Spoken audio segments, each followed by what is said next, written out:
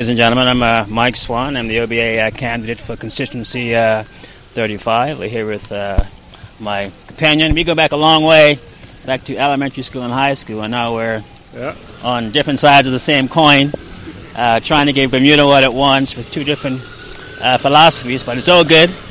So, Mr. Lister, how has the canvassing been for you? Canvassing been fantastic. Yeah. You know, up here in Summers, you just enjoy being on the doorstep. Oh, yeah. You know, it's natural for us to be out there talking to folks and being in the living rooms and chatting with them. So this is great. Yes, sir. So I guess I should interview myself now and ask myself the same question. No, I'm going to catch you gentlemen one second. It's Mike Swan here. This has been a very incredibly rewarding experience, canvassing up here in 35. Come in, Dennis. Don't be scared, Matt. Come. Yeah, what's up? Yeah. Yeah, it's been an incredibly rewarding experience for me. This is my first time out doing this. Dennis is a veteran here, so he's got lots of gray hairs in the process. But yeah, it's been an incredibly good experience. Just talking with different people, different perspectives on achieving the same thing.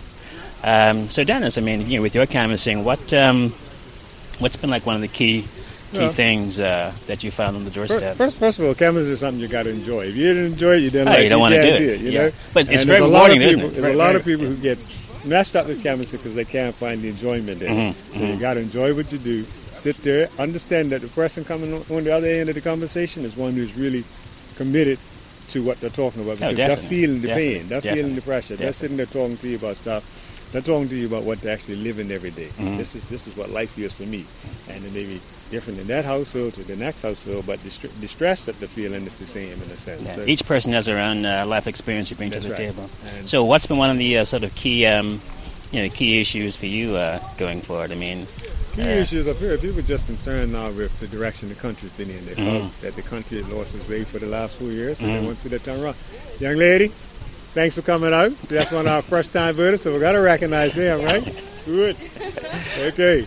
But, when you say you feel they feel the country's lost its own way, is that in relation to immigration orders?